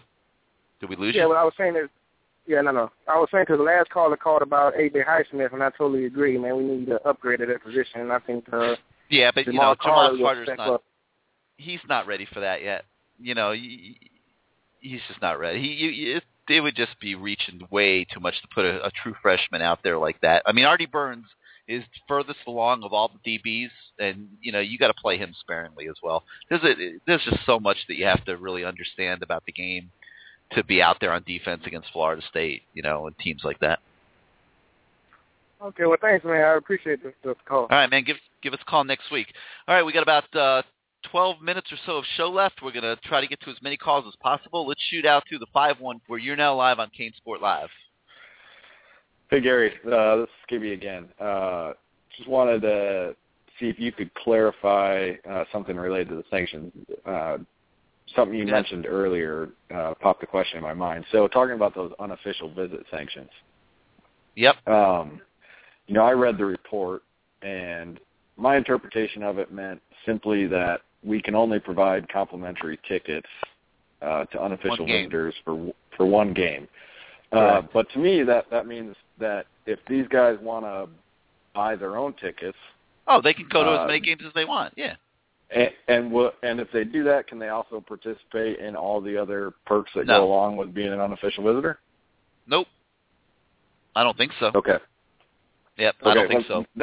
I'll check on that. That's how I interpreted it. I was hoping. I'll check on that, but I don't think so. Okay. All right. That's all I got. Thanks. We'll talk to you next week. All right. Let's go out now to the 904, where you're now live on CaneSport Live. Hello, you're on the air. Hey, Gary. Hey, how's it going? It's going good. Just sitting here talking Canes football with all my friends. All right. I got a quick question. I know like today is like a new day for the Cane Nation and everything, and the Gators. What's the Gator coach, Will Muschamp? Yep. I don't know how true it is, but I heard he was doing a whole lot of negative recruiting against us. But it seems like it's backfired on him now. It has. His season is going with the Gators. And I'm not sure how true it is, but I know when he was recruiting Tracy Howard, I heard that Tracy Howard's mother made him get out of her house because he was talking so negative about the Canes. I mean, can you kind of elaborate on that a little bit about the situation with that? I'll just confirm it. Yes, Florida and that coaching staff has been the leader, one of the leaders in the pack of negative recruiting against Miami. They're desperately trying to get back into South Florida and get more of these kids. So that's how they're choosing how they took their shot. They looked for that weakness and they went for it. And hey, they got a few kids committed this year, so some of it's working for them. But you heard Al Golden call him out a few weeks ago, and Golden doesn't do that too often. So that it's something that was happening with some regularity. Oh, okay then. Another question. What do you think about Coach D, the defense coordinator? I mean, do you think this is a make-or-break year for him? I mean, because it seems like a lot of the defense he calls vanilla defense, and I think he needs to be a little more aggressive on the defense side of the ball. I mean, just like in the last part of that North Carolina game, he went to the prevent defense. I mean, the prevent doesn't work nowhere, even in popcorn. I mean, they need to just scratch that out of the playbook. I hate the prevent defense. I mean, what do you think about Coach D in this year? You think it's a make or break for him? No, I don't think it's a make or break. I think he's done a pretty good job this year. I think the defense has taken a huge step forward. I do think they need to do a better job in the first half of football games and show up maybe a little bit better prepared. And that's not just Coach D. That you probably would hang that on the entire defensive coaching staff. I don't think you can continue to allow, you saw it against Florida, you saw it against Georgia Tech, and you saw it against North Carolina, where the opposing offense was dominant in the first half of the game. That's going to have to change against Florida State and Virginia Tech. You just can't keep spotting teams a whole half of football. Okay, that's understandable. But that's on the players, too, now. That's not just on the coaches. That's on the coaches and the players together as a collective unit. They got to do a better job of being ready to play from the first quarter. I agree with you. I agree with you. And I think Al Golden needs to get his team prepared. I mean, we need to come out the gate striking. I mean, offense and defense. Yeah, I mean, everything needs to be clicking. That's the goal. I mean, that's the goal. I mean, but no football team's going to play every game perfectly. I mean, stuff's going to happen. You're going to have games like North Carolina where everything goes wrong. Yeah, we had the same thing with the BC game back in 2001. We know Ed Reed picked that ball off, and there's just days when everything goes wrong, man. It's a complicated game, and things go wrong, and other coaches do a good job, and before you know it, you're fighting for your life. Yeah, that's true. All right, Gary, well, I appreciate it, there, man. Give us a call next week. We'll talk some Florida State. All right, let's go now to the 304, where you're now live on CaneSport Live. Hey, Gary, this is Hurricane Blaze, man. I appreciate everything you do. Love getting on the message board. Just a few things, and not a problem. Just a few things. About the Wake Forest game, we just signed a recruit, Barrows, and apparently they have a receiver that's similar to him that's going to be able to, I guess, be difficult to cover. Are we going to have, probably someone shadow him, you think? And if we do we actually have a DB that's going to be fast enough to cover him like that? Oh, yeah, the DBs are fast enough. That's not the issue. I'm going to be honest with you. They've canceled all the press conferences this week that's talking about Wake Forest. I have not seen Wake Forest in one game this year. I've been totally focused on this NCAA thing the last few days, and I cannot tell you a thing about Wake Forest. I'm just being honest. Maybe by the weekend. Yeah, I mean, I agree with you. I have heard about the receiver you're talking about, and there's a few good players on Wake Forest, and that coach Jim Grobe does as good a job with what he has as anybody in the country. But beyond that, I can't really talk Wake Forest specifics with you from a talent standpoint and a scheme standpoint because they're never on TV down here, and I haven't seen them. Another thing too. So when we're running the ball, I mean, do you think it's frustrating because I feel like we do a lot of trickery when we have the line to be able to run between the tackles. And what's your feelings on how we run the ball? I'm really upset about that double reverse we did. We lost Dorsett, even though you're upset because Dorsett got hurt. Yeah, you're upset because Dorsett got hurt. I always thought it was a great play if he would score a touchdown. But yeah. Right, exactly. We're all Monday morning quarterbacks, but you know how that goes. That's part of being a football fan. But I love the way they've been running the ball this year. I love the way James Coley uses the running game. I think he's an offensive coordinator that understands the importance of running the football and being physical. I think he does a great job of knowing when to shut down the aggressive passing game and focus on the run, like he did in the Florida game.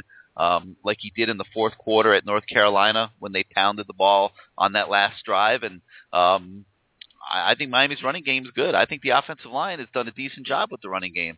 I'd like to see them be more consistent in pass protection. True. I think staying inside those tackles, I mean, we just eat up the yardage. And but you don't have a big back right now. You have to remember that. You don't have a big back, and that impacts it a little bit. Right, and every time Duke goes down, I think my heart, along with everyone else that supports the U, their heart drops to their ankles. Yeah, it's as well. A shame. The kid is so explosive. I mean, he would have had 300 yards in that game the other night. Absolutely. I guess the last thing too, I back Morris. It is frustrating because it does seem like he's off his game. I am glad that he wasn't taken out of this game late, for the simple fact I think it takes a few sets for the quarterback to actually get warmed up, and I think that would have been too late for Williams. How long into this game, if he kind of shows what he's been showing into this last game, do you think he stays all the way through? Yeah, they're not pulling Stephen Morris. No chance. Nope. Stephen Morris just has to get his act together. I think he will. They are not pulling Stephen Morris.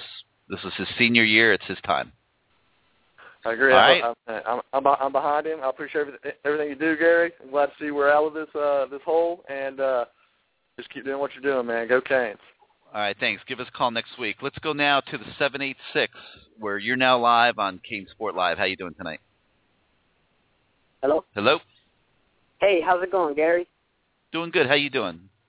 I'm great. As a season ticket holder and a diehard Canes fan, I want to know with this 2013 recruiting class we had and 2014 recruiting class for getting in, what does Miami's defense, what's the missing piece they need to become an elite defense? Well, I think you're getting old at defensive tackle. Obviously, you've got 3 seniors in the rotation. So they definitely need defensive tackles. They're going to need those ends, the young ends, McCord and Muhammad, to keep developing to become every down players. Guys like Jelani Hamilton, who have been showing promise, need to keep bringing it and getting better. I think they have to get better at linebacker. When Denzel Perryman leaves, I think that position's in a load of trouble right now. This is still a football program, unfortunately, in development. Defensive backs.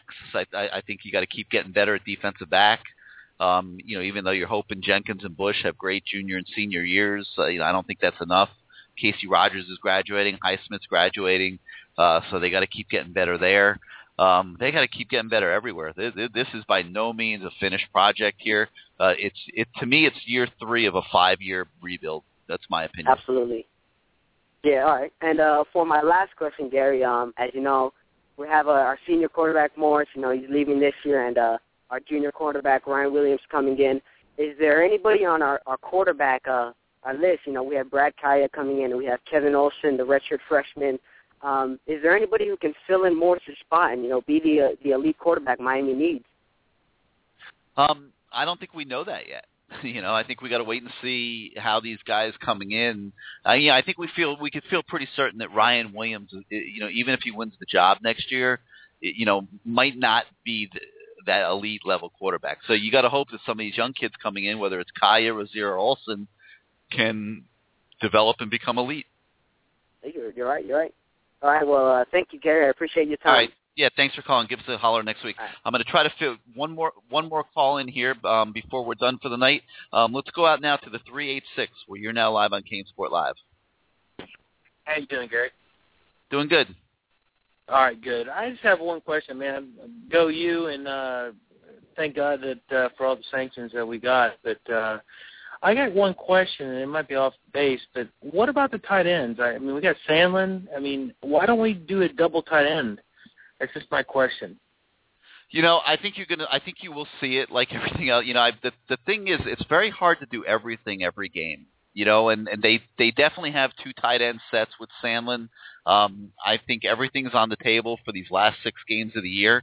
I think they like to mix it up. On that last drive, North Carolina, I think Coley used, 6 different personnel groupings just on that last drive alone. So, they're trying to do a lot of things. You can't work on everything every week. But I do think we'll see more of the tight ends in the second half of the season. Yeah, that was just my question. I mean, Sandlin just seems like not that we don't have good tight ends, but Sandlin just seems like just a stud. And we have great tight ends right now. Yeah, but he's not Clive Walford. He's not Clive Walford. And he's not the blocker that he is either. So. No. But, all right, man, I appreciate it. Go you. All right, thanks for calling. Give us a shout next week. I'm going to apologize to everybody that's still on hold. What a show we've had tonight. Start to finish, phone calls, the Cane Nation stepping up, calling in. We're going to do it again next Tuesday night. If you didn't get in tonight, like I said, I really apologize. There were some things I promised at the beginning of the show that we didn't get to. One was a full-length Blake James interview that I think is really, really good. We're going to post that on CaneSport.com here in the next 5-10 minutes. So you'll be able to listen to that there, our exclusive interview with Blake James. Huge day for the Hurricanes today, getting over this NCAA burden. Got the game against Wake Forest this weekend, and then we'll come back next Tuesday night, do this all over again, and we'll talk a lot of UMFSU and get ready for that big game. Thank you to everybody who participated tonight, and we'll see you next week. Go Canes.